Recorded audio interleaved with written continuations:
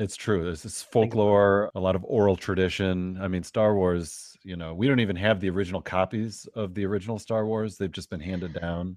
And then, So are you saying this is going to be the Bible to the future generations? Oh, for some people, it's already the Bible. What are you talking about? Not future, present generations are already considering this their Bible. It is close to Scripture. It is sacred and holy. The Force be with you. And also with you. Oh my God, please move on.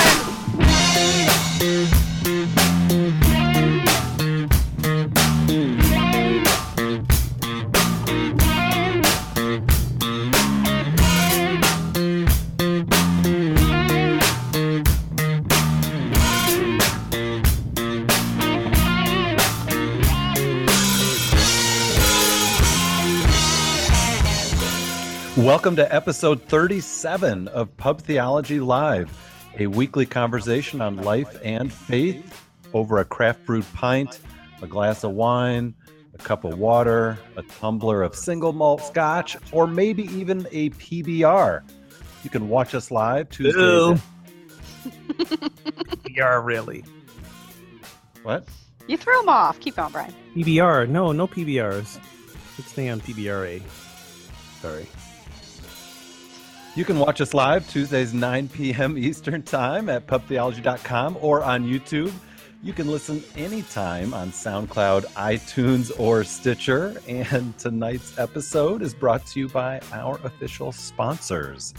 Craft Beer Cellar is the home of premium craft brews. Visit craftbeercellar.com for a location near you and to order your gift cards for Christmas, because everyone likes beer for Christmas. You can win free beer from the Craft Beer Cellar by joining our conversation. You can comment anytime on Twitter or Facebook using hashtag PTLive. And we're also sponsored by Casual Priest, high-quality collection of functional and comfortable clerical garments. Great gift for anyone who you know might be a clergy person. Visit Brian's page to see him. Visit our page and see Brian showing off himself in one of their outfits. You can enter to win a shirt or a bag by checking out their stuff at casualpriest.com and then go to their Facebook or Instagram page. Use the hashtag PTLive. Tell them which outfit you like the best. And they're going to choose 3 winners for the shirt, a male shirt, female shirt, and a bag, I think. I think we probably got to the end of the week to get your comments in, and then we're going to close that up because this is our last episode for the year. And as usual, you can listen to us iTunes, Stitcher, SoundCloud, and watch the video on YouTube where you will see my amazing Christmas sweater. There you go. Exactly. I caught you off guard by mentioning PBR, didn't I? You did, man. PBR. That was a knee-jerk reaction there. I know, and then he caught me off guard with his reaction. Couldn't help myself. That's what I mean. PBR, I classify as the maintain the buzz beverage, not get to the buzz beverage. Yeah, how many licks does it take to get to a Tootsie Roll, and how many... But we accept everyone, even a PBR person. We accept everyone doesn't mean that we need to practice everything we accept. All right. Speaking of beverages, tonight we discuss our coffee habits. How much do we drink if we do drink coffee? How early and how often? And a maybe related topic, how do we cope with the long days of winter when sunlight is at a premium? And we discuss whether surrendering is a helpful way to approach religion or spirituality. And this pressing question, should pastors be friends with their congregants? But before we get to all of that, we're going to have our Christmas gift exchange live on the show. So that's going to be awesome. Woohoo! Woo! My name is Brian Burkhoff. I am the pastor of Holland UCC and author of the book Pub Theology. And tonight I am once again drinking a Norm's Gateway Session IPA brewed right here in the Mitten State. And with us, as always, Ogun Holder and Tina Simmons. Welcome both. Thank you. I am Reverend Ogun Holder, and my fair-scarred dog, Shih Tzu, is you can hear barking in the background because my daughter is probably coming home from her dance class right now. I am drinking, 'tis the season for spiked eggnog again. Yes. And I meant there was only a little bit of rum left in the in the bottle, so I thought I'd just pour it all in. Turned out to be a little more than I thought it would be. So This is after he had a glass of wine with dinner. after a glass of wine with You're gonna be Pace great. yourself. Pace Dinner. yourself. I am pacing myself, and let's just be a little louder when we come in. Why don't we? And Family. welcome, Tina. It is a family show. It is. Hey, Tina Simmons here, and tonight I am drinking eggnog as well because it's the season. Yay! And I have this big old bottle of rum that I had bought when my friend Ogun came to town, and we never drank. No, So, we didn't. But unlike Ogun, I have dairy-free eggnog. Oh, no such thing. I know you love that. That's not eggnog. I don't know what that is. Dairy-free eggnog. The key ingredient of eggnog, the very first ingredient of eggnog, if it's good eggnog, if it's eggnog, period, is cream. My apologies. You're right. It does say almond nog. Yeah, ugh. That's gross. And I don't recall when I came to visit you that you told me about that bottle of Bacardi. We never drank at my house. We were always out. We came home at some point. Oh. You didn't tell me you had that bottle of Bacardi. I would have. Sorry. It's here. Come back. I was in the mood that weekend, anyways. So I feel a little bit out of the loop, not having eggnog. You guys forgot to tell me I didn't dress for the occasion. I didn't either. Eggnog, man. It's not. Get your eggnog. Eggnog. All right. So last week, post-show, we decided impromptu, why don't we send each other a gift or two? So we have some packages to open, as I understand it. Yes, we do. Who wants to go first? Ladies first. Start. Oh, I go first. Okay, here we go. The only lady on the show. So I got an envelope from Vegas. Oh, and it's a turtle bracelet. It's really cute. Oh, there we go. From Vegas. Which one? Which one of you guys was that from? That's Brian. Oh, That's thank you, from Brian. I me. love it. It's You're very welcome. cool. Tina's into turtles, by the way, because our listeners might not know that about you, but Yeah, and when we were talking about tattoos earlier, my tattoo's a turtle, a sea turtle. there With you the go. world on it. This looks like a book.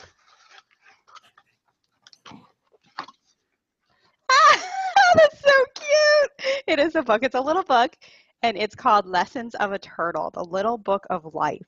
And that is so Dang. perfect. I love it. Working the turtle angle, Brian. Hey. Thank you. Oh, that one's for you, Brian. Oh, Ogun, maybe yours came in the same box then. I think mine probably did because I ordered both of mine at the same time.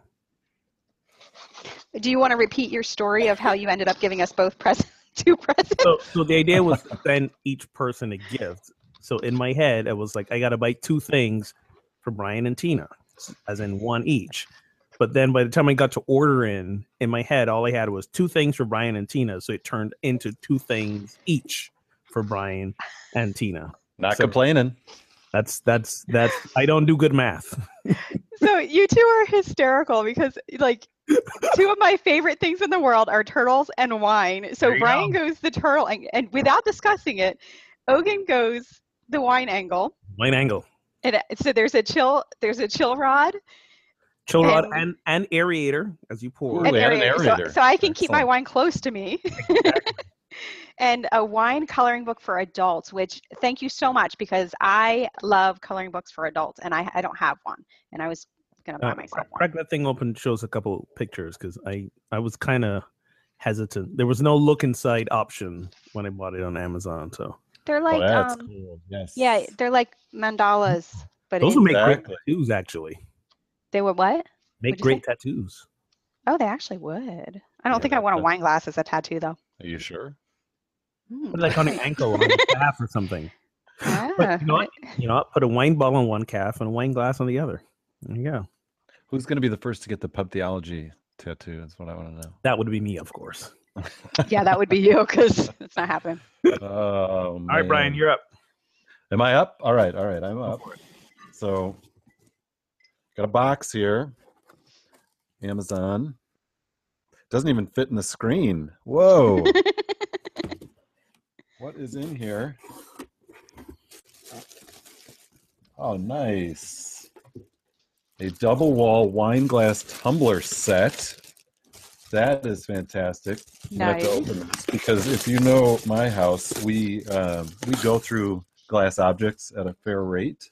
I don't know if it's clumsiness or that's- children. I think that's me. I'm not sure. Oh, and it's actually. Oh, look at that! Oh, that's cool. Oh yeah, that's for me. It's like There you go. glass within a glass. It's a glass within a glass. That's very cocky. cool. I like it. Yes. And also in the box,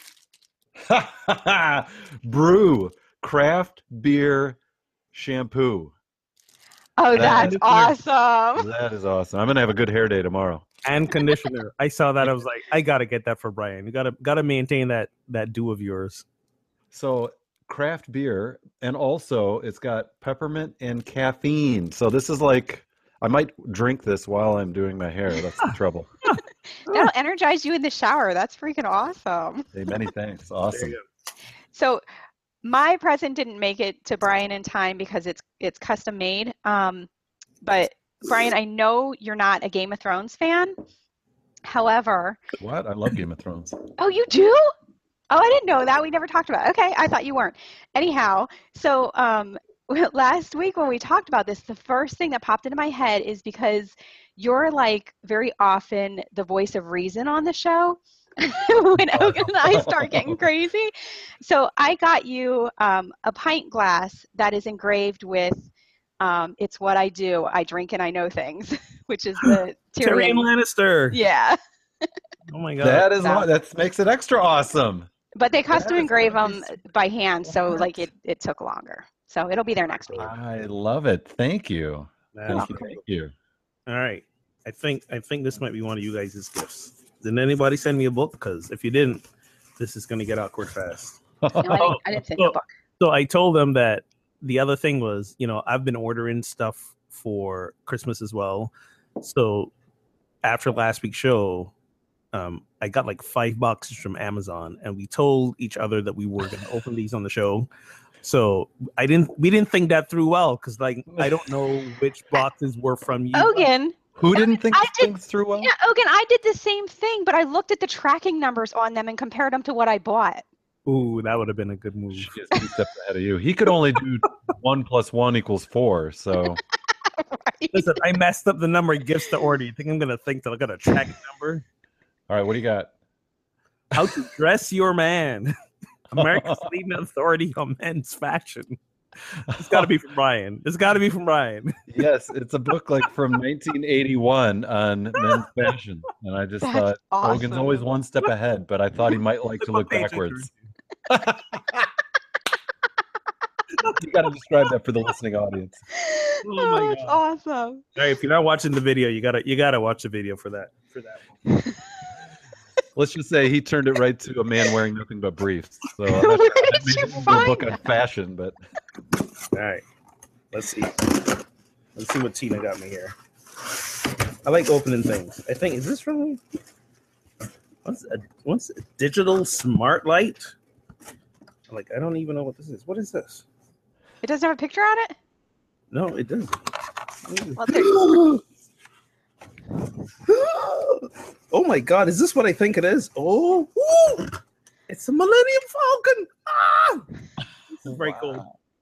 so it like lights up and it like reflects on your Oh, walls. So you stick it in this thing like so, and then hey Joy, come check this out. You're such a nerd. Oh my god. That's very cool. Thank you. That's awesome. You're welcome. All right. So Merry Christmas, everybody. well done. I did have one more part to one more gift, but I'm not sure if that came. It's in his other 12 boxes that he can't figure out what they are. What is that? It's a Millennium Falcon like lamp like thing. Isn't that cool? Who was this? Tina sent me. It was me. Joy, tell him to keep it in his office. Anyways, all right. So, do you want me to tell you what the other thing is, or do you want Yours to? hasn't gotten here yet because I think all the boxes. I had opened some of the other boxes that I suspected based on no, that's not it. Based on delivery time, so I think I got everything opened. All right. Well, there is one more thing coming. So your gift, your second gift, well, both your gifts mirrored Tina's gifts. You got a book and then a bracelet Except I got you a men's fashion acceptable bracelet that I think is pretty cool, but you'll have to see. I look forward to getting it. Absolutely. Well, thanks, guys. That was fun. I need to charge this up, maybe. Okay, stop playing with your toys. All right, so Got a show to do. I'm gonna play with. as you're playing with your toys under the tree, Yes. the question is, how many cups of coffee does it take? To do what? Wake up. You know, interestingly enough, I do not drink coffee on a regular basis. When I was in college, I really did a bad job of caffeine management. So in college, between coffee, Coke, Mountain Dew, and energy drinks were just coming on the scene when I graduated. What is it, 97? So like the earliest energy drinks were coming on. So I started to dabble in those too. Yeah, it was not good. I wasn't getting enough sleep and, caffeine jitters and all that. So when I graduated, I cut coffee and most caffeine out of my diet. Even to this day, still not a lot of caffeine intake. So no, I'm not a big coffee drinker. I will do sometimes some like maybe seasonal drinks. I do like my pumpkin spice lattes and my eggnog lattes when the occasion arises. But yeah, not a big caffeine drinker. It takes a shower to wake me up. All right. What about you, Tina? I usually have a cup of coffee in the morning. If I do it at home, I like pour over coffee. Yeah.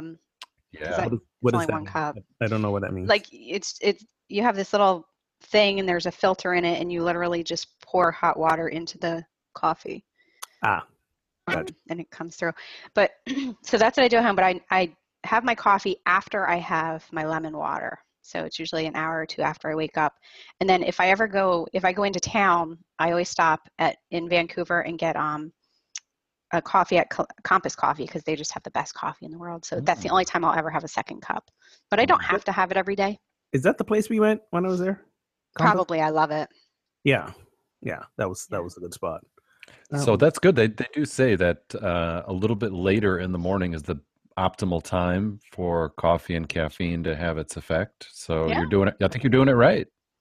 If I have it after 3:00, I'll be up in the middle of the night. So. And it turns out moderate amount of caffeine is good for you. Like wine and. Yeah, it ups your metabolism and yeah. There was something else there, but go ahead, Brian. Go ahead with your. He had a brain freeze. I did. Someone get her some coffee. So, yeah, I need coffee just about before I get to the bathroom when I wake up in the morning. So Christy, just like you're laying in bed and she just comes by and hands you a mug. Again, you need caffeine when what? I just mean like first thing I need coffee, like before I brush my teeth or use the restroom or have breakfast. Do you have a coffee maker in the bathroom on the sink right there? That's just gross. No, well, if I'm staying at a hotel, sometimes they have that arranged, but I don't have that set up at home. Gotcha. And so we do a French press, grind the beans and then do the French press. But recently we had a large French press because we drink a lot of coffee between the two of us, but that cracked, speaking of glass breaking in our home. And so we had I love how you're saying this, and we all got him glass. I know. Hey, I need it. It did occur to me as I was sending him this gift. I was like, I'm sending a man with a house full of kids something made of glass. That might not be a good plan. Oh no, I think it's just my own clumsiness that's the problem. But so now we have a smaller French press, but that means we need to make more French presses because it used to be that large one maybe would get me till 10 o'clock, but now I have to do the small one like twice before. So how many cups do you drink a day? Wow, you're a serious coffee drinker. Yeah, how many cups a day? Probably 3 or 4. That's not bad. Probably closer to 4. He's moderating. So how many? Answer 3 to 4. Maybe 5. Closer to 4. Closer to 4. Most 6. Some days 10, but just kind of. And actually, I was getting headaches for a while. Mhm. That the doctor said, "Why don't you cut back on your caffeine?" And then they went away. So you So you can't started drinking overdo 4 it. and 5 cups again. You can't overdo it. But yes, now I've ramped it back up. I did go down to 1 or 2 cups for a while, but now I'm back on the bad habit. So as a person with high blood pressure, which is managed by meds, yes, my cardiologist said you might want to cut back on the caffeine as well. Your heart's working yeah. hard enough. You don't need to give it more stuff to work. In fact, Exactly. what he actually said was you also want to might cut back on your pre-workout. I do a pre-workout shake, and I put in this the stuff that has caffeine in it to give you more energy to lift longer and heavier. And what he actually said to me was, yeah, you might want to cut back on that because you don't want your heart to explode or you'd have a stroke in the middle of the gym. I was like, oh gee, Oh, thanks. how embarrassing. Wow. My goodness. So question is, yes, well, how many days could you go without coffee? I think mine would be maybe 2 or 3, but that would be painful. I can go without it. Doesn't bother me. Yeah, it doesn't bother me either. Now the Right, so if question you- about wine or beer, that's a different question. Right? Right? Yes. Did you see the face or the article that was going around on Facebook about local Calvinists completes 3-day craft beer fast? No. And there were some quotes on there like, with God, all things are possible. Yes. That's funny. That's great. All right. So Simon and Garfunkel famously sang, "Hello, darkness, my old friend. I've come to talk with you again." Seems fitting this time of year where the sun seems not to shine as much. And even when we have sunny days, we have less daylight hours in the winter. Does that affect either of you? And how do you cope with less sunlight and longer hours of darkness? I pop a lot of vitamin D. Vitamin D. Okay. Anything else, your Poppy, you want to tell us about now? No, I'm not a pill popper. No, vitamin D. But I think it's healthy to go into the darkness. Like, I think it's a quieter time for people. I think people get more introspective in the wintertime. I think it's healthy. Ask me that in February and I'll be like, I'm so tired of this. I'm ready for sunshine and good weather. But yeah, I like the cycles. I like the changing seasons and going, the darker days. I mean, I'm looking at, it was a full moon last night, but the moon's out and I don't know. It's still good. I got like serious seasonal affect disorder stuff going on, and long dark winters do not do well for me. My whole mood, energy goes downhill fast, and being in this continuing but a little better this year grief cycle that I'm going through makes it even worse. But for me, I realized that endorphins is my antidote. So I have to go to the gym, go to yoga. When it really gets cold, like I don't want to be out walking or running, but gym and yoga 4 to 5 times a week. First thing in the morning, before my brain has time to talk me out of it, I get up and I go. I got to do it. If I don't do it, you will have one seriously depressed puppy on your hands. And sometimes it is a challenge. It is a challenge to get myself out of bed and go. So like yesterday morning, for example, it was the weather wasn't so great here yesterday. We had some snow, a little freezing rain kind of stuff. So I decided, and Mondays I usually start my day with yoga. I decided not to go to yoga, not to drive to yoga, but I stayed home instead. And I also had an article due to a magazine, and I was behind, so I was like, I'll stay home and write. So because I got out of my routine this morning when I woke up, I was so tempted to stay in bed and not go to the gym and not get my endorphin rush. It's and I know better. I know I have to stay in that routine of doing it, otherwise I'm gonna be a mess during the winter. I need my sunlight. I think Maybe it's because I'm from the Caribbean that I need the light. But yeah, it's 4:00 and it's almost dark out is not fun for me. Take vitamin D. Just saying. D3. So I've tried the vitamin D. I've tried the lamps. The sun lamps. Mm-hmm. I've tried both of those. They don't do it for me for some reason. I feel like you have a sun lamp on you right now. Yeah, right. I know. Effie, no matter how cold it is, I still need to get outside in nature, even in the wintertime. Otherwise, I'll get like that too. How about you, Brian? Does it affect you? Darkness? I don't think so, but it could very well be that I'm not self-aware and that it does affect me, but I don't know that it does. He looks tanned right now. I don't know what he's doing. Do you like the middle of December and he looks tan. Are you like Simon and Garfunkel and you talk to the darkness? Ooh, yes, exactly right. You just gotta face your fear and talk it down or talk to it. Yeah, sounds good. Mm-hmm. So when we say the darkness, are we referring to our own inner darkness? The dark side of us? Because I think a lot of times, I don't know about you, Brian, but I know in Unity, for example, we don't talk a lot about the darkness, the inner darkness. We don't put a lot of emphasis on, what Jung referred to as, the mask and the dark side and befriending shadow side. The shadow side. We don't, Unity tends to be a lot about focusing your thoughts, optimism, positivity, focusing your thoughts on the reality you want to experience. So we don't do a lot of that. I personally, I think do more than most, where I tell people you have to look at that side of yourself. You have to accept it. You have to befriend it, as opposed to trying to avoid it. I affectionately refer to the effervescent optimism of Unity as the bliss bunny syndrome. Mm-hmm. But I think sometimes we gotta, pay attention to the dark here as well.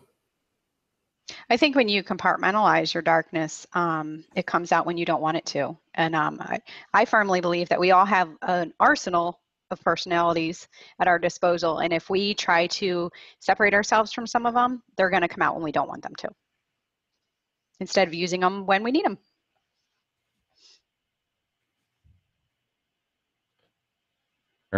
Fair enough. I just say have some grapefruit. Vitamin C. Have some vitamin C.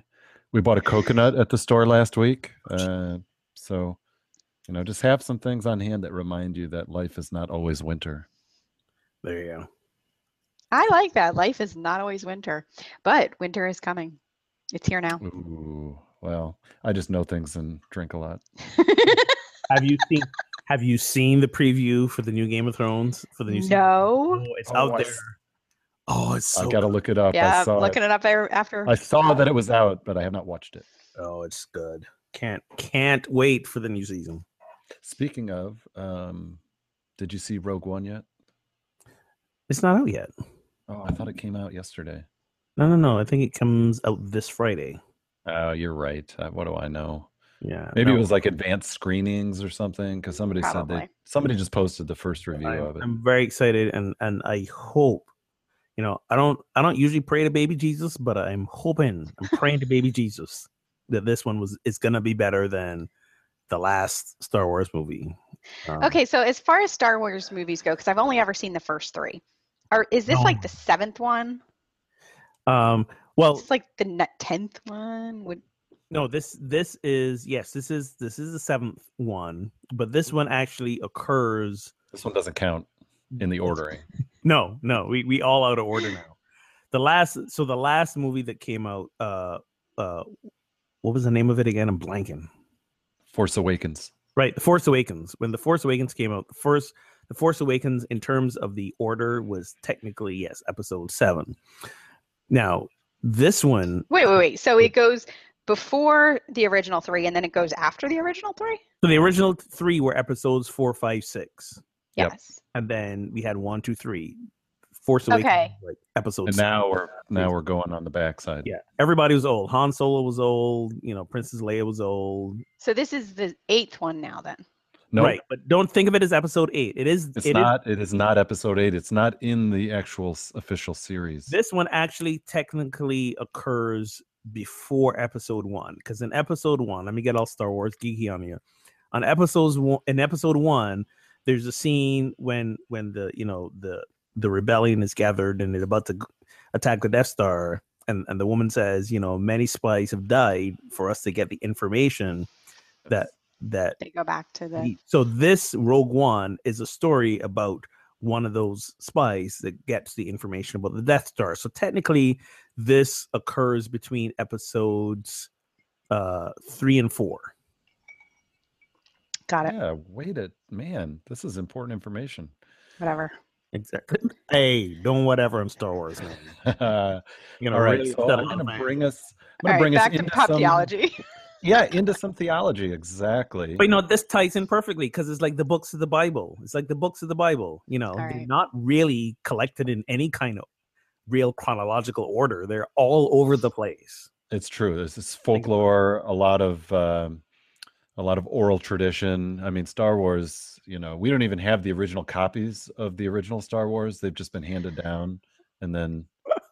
So are you saying this is going to be the Bible to the future generations? For some people, it's already the Bible. What are you talking about? Not present generations are already considering this their Bible. It is close to Scripture.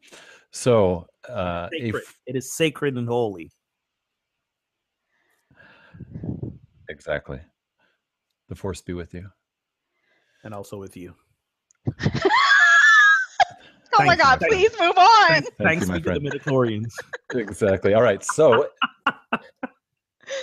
a friend recently asked, what's wrong with surrendering? What's wrong with surrender? I have an opinion on this. Yeah, jump. I don't think there's anything wrong with surrendering, but I don't think it's an excuse to not take accountability for your own life. Does that make sense? No, say more about that. Like, I think there's a difference between surrendering and not trying to control everything, and having faith. Oh my gosh. And I think there's a difference between that and not taking accountability for your own thoughts and your own actions and whatnot. Like, I don't think you surrender to God and don't make decisions in your life or hold God accountable for the things that happen to you. Do you know what I mean? Yeah, I got you. Does it make sense? Yes, it does. It does. And surrender is a word that gets a bad rap because surrender for most people implies losing. Yeah, weakness. Right, weakness. I surrender because of loss. Surrender is, along the lines of what you're saying, more of an openness, more of a willing to get your ego out of the way to something higher and grander and more expansive than yourself, and not resisting. For me, surrender is really about not resisting whatever's coming up through you, as you, in front of you, but being in the flow of things. You agree, Brian? It is about being in the flow of things. It's like it's an energy field created by all living things. It surrounds us and penetrates us. It binds the galaxy together. So you know what? I'm sorry. I'm gonna be the one that Star Wars actually does have kind of a religion. It has a religious aspect to it. The whole Force Let's go spiritual. I wouldn't say religious, but spiritual. Yeah, spiritual. Definitely spiritual. Yeah, no, but I all kidding aside, Ogun, I think you're right. I think surrender viewed positively is an acknowledgement that things are larger than you and that you're willing to submit yourself to whatever that larger thing is, whether you're talking about God or about your current life situation. And there is a balance there. And I heard Tina hinting at that, because the negative side of it could be avoiding responsibility. But the positive side, I think, is accepting where life is right now and being at peace with that. And then saying, where do I go now from here? You know what I mean? Like achieving that internal peace that reality is what it is. And now how do I choose to respond out of that versus not even accepting reality? And then it's hard to get any positive action going, if that makes sense. Yeah. Yeah, that's well said. This quote I came across recently was from Anthony de Mello, who was a Jesuit priest and sort of mystic. He said, enlightenment is total cooperation with the inevitable. Total cooperation with the inevitable, which I see the positive side of it, but it can also feel like this, like laziness, like, wow, it's just kind of like, it's going to happen anyhow. Stoicism, like, well, what is, and I'm just going to let it happen. But I think it's rather coming to terms with life as it is. Yeah. For me, that more speaks to the idea of we don't have control. Like, we think we have control, but we really don't. You know, ultimately, the only thing we have control over is the choices that we make. Our thoughts and our actions. That's about it. You know, the rest of life happens. The rest of life happens. Yeah. By the way, Tina, so I realized that when you turn this thing on and off, the Millennium Falcon, different colors, man. Oh, sweet. This is awesome. Segueing back. I am so distractible right now. That, and we know what page you're on How to Dress Your Man.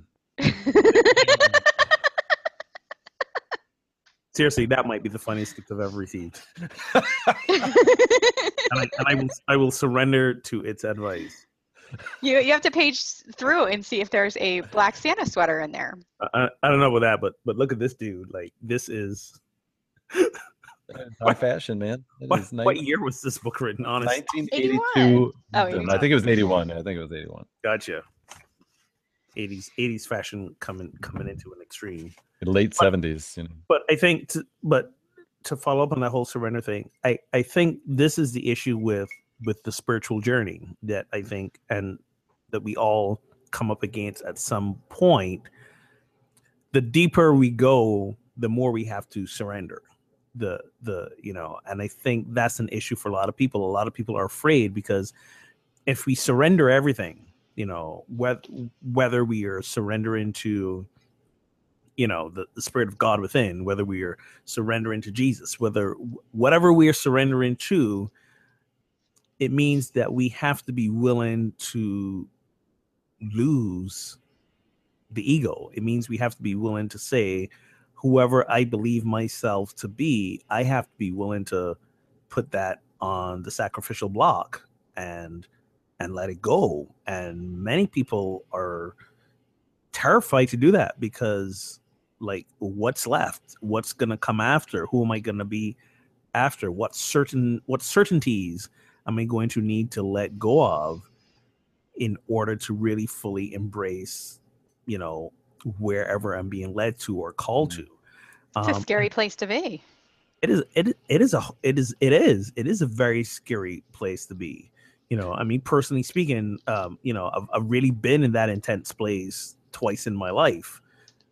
Two really spiritual existential crises, you know, which I don't recommend to anyone, but at the same time, it took me to a deeper level within myself, a deeper understanding of relationship with connection with the divine. But it was terrifying, and I really resisted. That was part of what made it so hard, the resisting of letting go what the parts of myself I was comfortable with. Yes. And terrifying, and wouldn't you also say deeply transformative? Yeah. Sure, after the fact. I mean, it had to. Yeah, well, yeah. I mean, well, even when you're in it, it is. Go ahead, Brian. Sorry. No, I was just going to affirm what's been said, that, yeah, surrender is something that I think in our cultural milieu, we resist because we're individualistic. We are very ego-driven, very accomplishment-oriented in our Western culture. And surrender, I think, is more of an Eastern practice, and it is setting ego and self aside and trying to tune into the larger whole. But sometimes we're like, but where am I in that? But that's the point of, I think, a lot of spiritual practices. It's not all about you, friend. It's about connecting with that larger reality. It's about getting rid of the I, and I would say it's not just an Eastern thing. I mean, Jesus went through this when he was in the garden, not to jump to Easter, because here we are at Christmas, but that whole line about, if it be thy will, take this cup from me.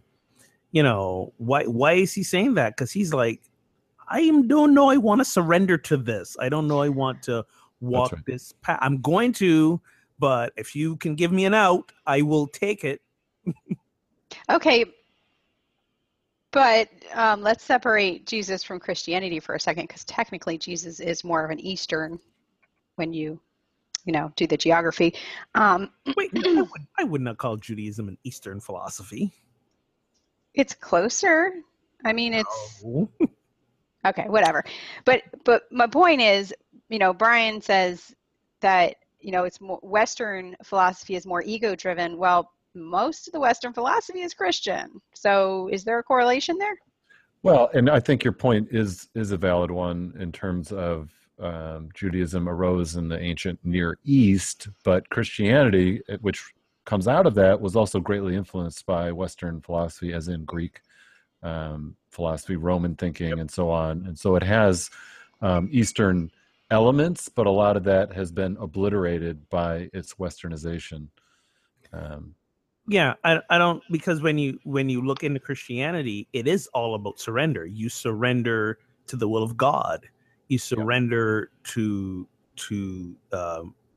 basically to the example that Jesus said. No, it's Christianity is all about surrender as well. Yeah, I mean that's right. I mean, I think the whole idea of whoever seeks to save his life will lose it, but whoever loses his life will save it. That whole losing your life or taking up your cross. When Jesus says take up your cross, in that context of first century Middle East as a Roman colony, taking up your cross means you might be executed for following where I'm leading. Well, it's not only that, but it's about, if you're taking up your own cross, you're basically saying, I am willing to step into this sacrifice of my own life. That's right. I'm willingly going to walk in, because I'm clear that what I stand for, what I believe is worthy of my life, and I'm going to help you out with it. I'm going to take up the cross. I'm going to walk to that place willingly. So to bring it into now modern day times is basically saying, I am clear that whatever path I want to follow, religion wise or spiritual wise, I know it's going to demand or ask of me to sacrifice my ego, sacrificing my control, me sacrificing thinking that I know better. And you know what? I'm up for that. So let's go. I'm going to take my cross. Let's go. I don't think everyone, well, I don't think the majority of Christianity sees it that way. There's a difference between surrender and martyrdom. And, I think a lot of people see taking up their cross as more of a martyrdom than they do, releasing the ego. Well, I think martyrdom is an extreme form of surrender, because in martyrdom, you're saying, here's the cause I am willing to die for. That's right. Which basically saying that whatever this cause is, I'm surrendering to it. So it is an extreme form. And personally, I don't believe in extremes. I believe in the middle road. To quote the Buddha, I don't believe in the middle road is where it's at. We're down. Yeah, we've already lost a few listeners who've gone off and taken up their cross. Sorry, that was a poor attempt at a joke there, but very poor. Yeah, I mean, I think there are multiple ways to take up or to read taking up your cross or surrendering. And as Ogun said, it could be, I mean, ideally it should be, I'm willing to live in a certain way. There are certain values I hold that are such that if this costs me everything, maybe I'm willing to stand there, but that's pretty hard to do. And I think that here in the United States and most of the I would say, Western civilized world, we are not forced to be in a place where we have to make that choice. There are other places in the world where people have to make a choice every day that really will determine if they live or die. We don't have to make that choice here. So I will be the first to admit we don't really get that. We don't get it as a daily option. We don't get it as something that affects our lives. I think, we're pretty clear. We're gonna wake up tomorrow, and whether it's a good day or a bad day, we're also gonna wake up and be okay the day after that. And there are people somewhere in this world who don't know that for sure. So we don't really have that option. That's right. And I would simply amend that to say we don't have that issue when it comes to purely because of our religious affiliation, where in some places you do.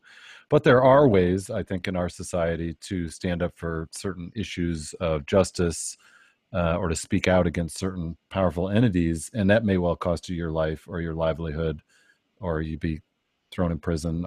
We can think of people who are out at Standing Rock right now and who've been there the last while. But even so, let's say they are arrested, and they have been people arrested. There've been reporters, there've been protesters, there've been many people arrested. Sure, and people injured like last few years. But again, the arrest is almost a symbolic thing because they're usually shortly released afterwards. The arrest is not putting their life at stake.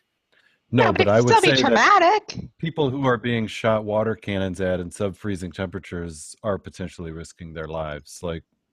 I think it's that serious of an issue, and I think the companies, corporations want their oil more than they care about the lives of any protesters. And I agree with you, and I don't mean to imply that what they're doing isn't serious and isn't putting their livelihood at stake and jeopardizing that. That's not what I'm saying. I'm saying because of the way that this country is set up, none of those people we're not gonna suddenly hear that they mysteriously disappeared and we don't ever hear from them again. Don't say that. It's not. Don't say that. I am not as confident as you are. This is not. You can say that they're not going to be lined up and shot, and that they're not going to be beheaded. But I fully believe that people in this country disappear because of things they're doing and things they believe. Oh, don't be a conspiracy theorist. No. Ogun, do you really, No. you really think that stuff doesn't happen here? I really think that stuff doesn't. Now, are some people snuck on the planes and extradited to other countries? Yeah, that'll happen. But I don't believe that. I don't believe that. When we think about countries like Russia, like Iraq, some really, really really dark places where people actually literally lose their lives. Yes, that happens. I don't believe that happens here. And call me naive, but no, I don't believe people who I'm going to call you naive. Who push back against the administration are put to death in the United States. No, I don't believe that. Okay. We're not top of the bunch when it comes to human rights, but let's digress. That I will agree with. I will agree. We're not we're not a model necessarily that anybody needs to follow, but it's not to the extreme in other countries where people are literally killed. I will admit we are privileged. I think generally we're a privileged country, but I still think stuff like that happens. If you step on the wrong toes in this country, I have no doubt you'll be eliminated. Well, you might be eliminated symbolically in terms of... No, I don't mean symbolically. No. I think there's no accidents symbolism happen. here. Wait, I think accidents happen. Are you seriously saying that you think that people are being taken out? Yes. Come on. You think She's that not saying doesn't happen? it happens all the time, but she's saying it does happen. Y'all watching too much TV. Yeah, there's some movies that'll... I think you're naive. I think you're really naive right now. I'm just an optimist. That's You are an optimist. I think you could be an optimist and be a realist at the same time. I'm just saying. I always believe in the better of people now. You can believe in the better of people, but don't ignore what's right in front of you. I'm just saying. All right, moving on to a friendlier topic in our time remaining. A pastor recently wrote that Well, pastors and clergy should not be friends with members of their churches. He says relationships in the church can't revolve around anything less than the purposes of God and the spiritual well-being of others, and friendship might cause clergy to invest in their own needs instead. Discuss. Well, as the other pastor on the show, I think that the key word is friendship, and there are different levels of friendship. So I think if we want to like rank levels of friendship from like acquaintance all the way to an intimate friend, no, I don't believe as a minister or a pastor that a member of your congregation should be your intimate friend. If they happen to be an intimate friend, like before you become the minister of that congregation, that's a different story. Like one of my very closest friends is a congregant at my church, but I was very close friends with her way before I became the minister here at this church. So we maintain that level of closeness of friendship. But I think that when, as a minister, yes, you know, keep your congregants from acquaintance to like that middle range of friendship. So if you have acquaintance in one end of the spectrum and very close, intimate friend on the other end, as a minister, yes, keep the congregants from acquaintance to maybe somewhere in the middle, because then I mean, you serve as your minister. As a minister, you serve a specific role in their life, and you're there for spiritual guidance, spiritual support, spiritual nourishment, leadership, all those roles. And when you are a close, intimate friend with someone, that gets a little bit cloudy. The boundaries get less defined, and it can less defined. No pun intended. And it can lead to complications. You know, a minister friend of mine, when I was at another church before he got ordained, he said, you know, as a minister, there are two rules that you always need to follow to not only just maintain your job, but to honor the role that you play and not create chaos in your church, which is one, don't touch the money. Don't embezzle the money. Don't touch the money. Don't have anything to do with the money. And two, don't sleep with your congregants. Like, don't do that either. That's just go right off the deep end, don't you? That I'm telling you, that's what he said. And I think really what he was saying in you know, he could have chosen better words. What he was saying was when you enter into a certain level of friendship and intimacy with one of your congregants, it's a power thing.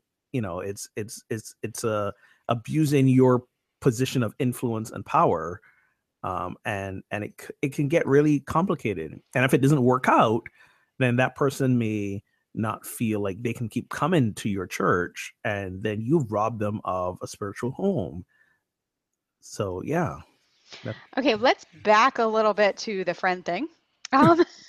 Yeah. I agree with Ogun, but I do have to say that because I'm not a minister, so you know, you guys know more about this than I do. But I've you know, have a lot of minister friends, and I think it's okay if you have you know, a good friend that comes to your church that maybe is a member, but they can't be the board president or the board treasurer. You know what I mean? Like, there's just boundaries that need to be kept. But I think it's important to have somebody close to you that comes to the church and is willing to be like, hey dude, just wanted to tell you your sermon today, not so great. You know what I mean? Like, I think you need that intimacy with somebody that will give you an honest opinion, you know, kind of be like, dude, what's going on in your life? Because you're really not what you have been, you know, something like that. So I don't think it's bad to have somebody in the church that's a close friend. I think it's bad to have somebody in the church, a close friend that is an employee of the church, on the board of the church, really involved in the church. I think that would be a conflict of interest. And ideally, those people should be your friends before you become the minister of that church. It gets really tricky, because here's the other piece of it. You know, if you become really good close friends with a congregant, like a given congregant, then other congregants who are not, you know, as close friends but want to be, now there's like, well, why is that person so close to him and I'm not as close to him? You know, so that kind of, because You That's know, true. congregants want to be close to their ministers. And I'm painting with a broad stroke. Some congregants are very good about realizing the roles and the boundaries and help maintain them themselves. But some of them, like, yeah, I want to hang out with my minister. I want to be close to my minister. I want to be friends with my minister. Like that person is over there. So it's kind of a tricky thing. And then heaven forbid, you know, that you assign that person who is your friend in the church, you know, a role, or, you know, you put them in a position of leadership or power. They're like, well, they just got that because they're the minister's friend. It can cause a lot of, you know, issues. So you got to be really careful about how much you connect with the members of your congregation. And it's difficult because, you know, in your congregation, you're going to find people all of a sudden that you realize, I like this person because of who they are. You know, they love sports. They love all the crazy TV shows that I watch, and we can talk about it, and suddenly there's a friendship developing. And yeah, it's a weird, tricky place. It can get tricky. It's tricky is a good word. What about you, Brian? Because I mean, you have to have a pretty intimate group that, you know, you guys are forming a church together. Yeah, it's a great question. And I think you end up being friends, so to speak, with folks in that setting. I think the question is, are those people that you're confiding personal things with, or are they your first go-to when you want to just hang out, that kind of thing? I don't know. I mean, I don't have an issue having friends in my congregation, but I can see all of the cautions that you both have articulated. I think you have to be wise about it, and I think you have to be aware of perception as well, as Ogun was saying, because everybody does want to be your friend when you're in that role. Optics matter. Yeah. Well, and I also think you, as ministers, you need to have confidants outside of the church that you talk to about stuff going on in the church. That there shouldn't, even if they're a close friend of yours, you should not be discussing church matters with them if they go to your church. I agree. So to go back to the example of my really good friend who I was friends with for years before I started working at this church, and she happened to kind of go to this church.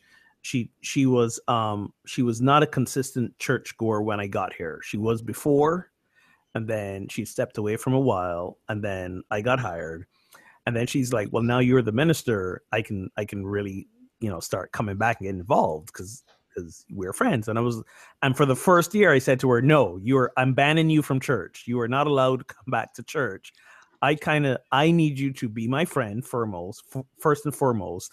I need you to also be the one who keeps me humble, because as a minister, when, you know, church is done and you've given a good talk and you've got, you know, 20, 30, 50, 100 people telling you what a great job you did and how wonderful you are, that can go to your head.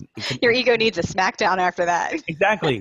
So you do need people outside the church who know you well, you know, family and close friends, to keep you humble and to bring you down a notch, and to not let you, like I like to say, drink too much of your own Kool-Aid. So, you know, we gotta keep those people around us. We also, like you said, also need that circle of people inside the church who can be objective enough to say to you, you know, as my minister, here's the feedback I want to give you about where you need to improve or grow or stretch on. And it's interesting. I actually had a meeting with a congregant this week who came in to say to me, here's the things you said and done that have made me uncomfortable.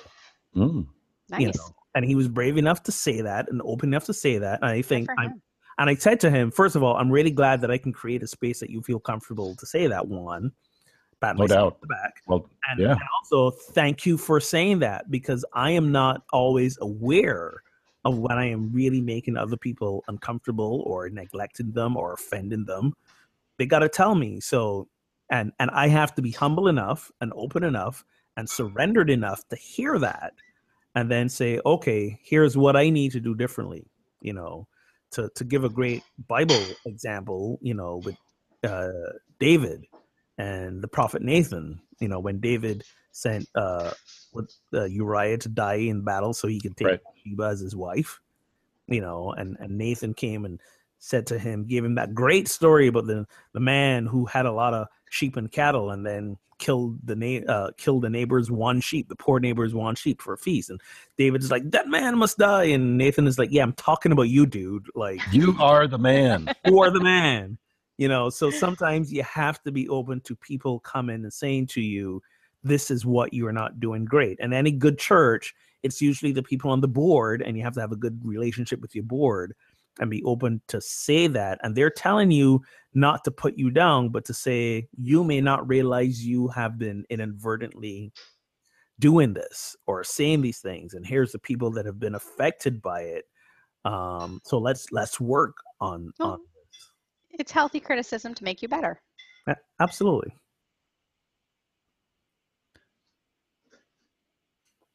All right. Any closing wisdom from oh my God, is that time already? Holy cow. Yes. I know. That flew by Here fast. I thought we were friends, but because of our role on this show, I can't actually be friends with you guys. So I do want to say it's been you were very good friends with us. What are you talking about? Whether you like it or not. You know what? This has been a wonderful year. Like, we started this in January. It's been about a year. This truly is the night I look forward to most in the week. I love you. I don't want to get sappy, but I love you guys, and consider you some of my closest friends, and I love doing this show with you. So I want to say thank you for helping me to stay humble, because you too, especially Tina. It is a big freaking job, let me tell you. Easy now. Do not hesitate to help keep me humble. You're right. It is a big job. But I truly appreciate you both for it. I truly appreciate you in my life. And I am the richer for having you in my life. So thank you guys. Glad we do this show together. Looking forward to another great year of Pub Theology Live in 2017. Me too.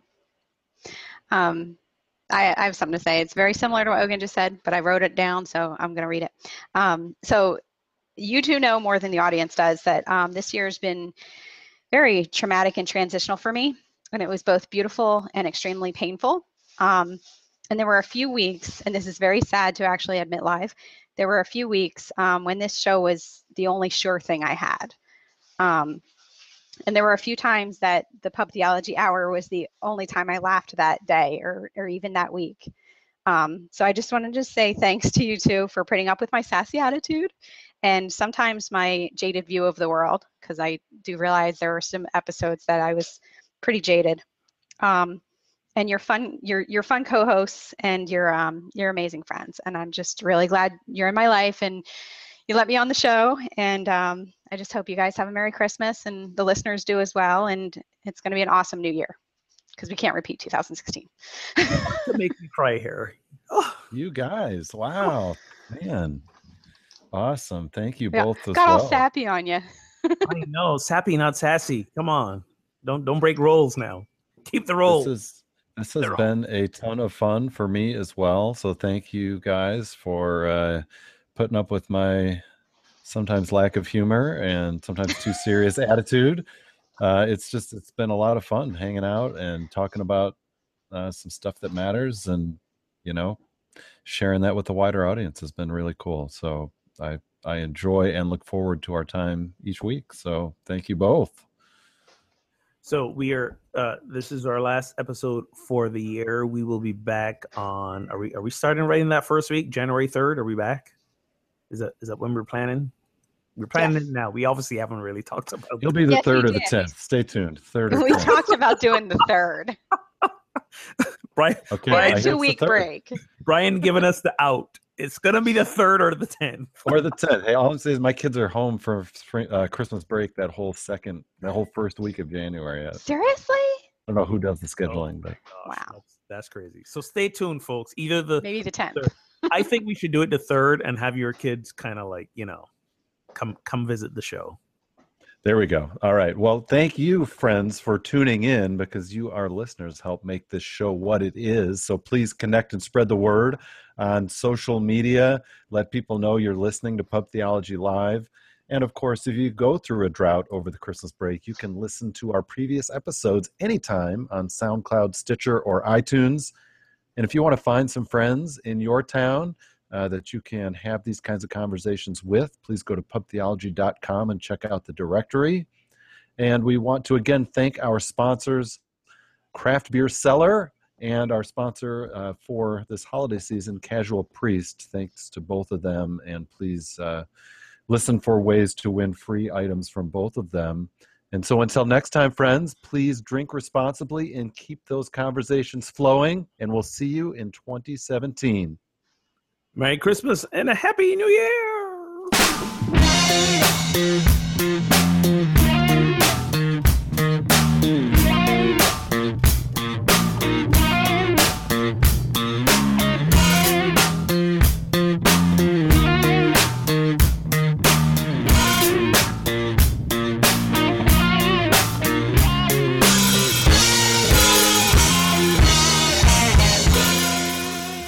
So I'm tempted to pour a little of this craft beer shampoo into my beer. Would that be a better idea? Bubbles.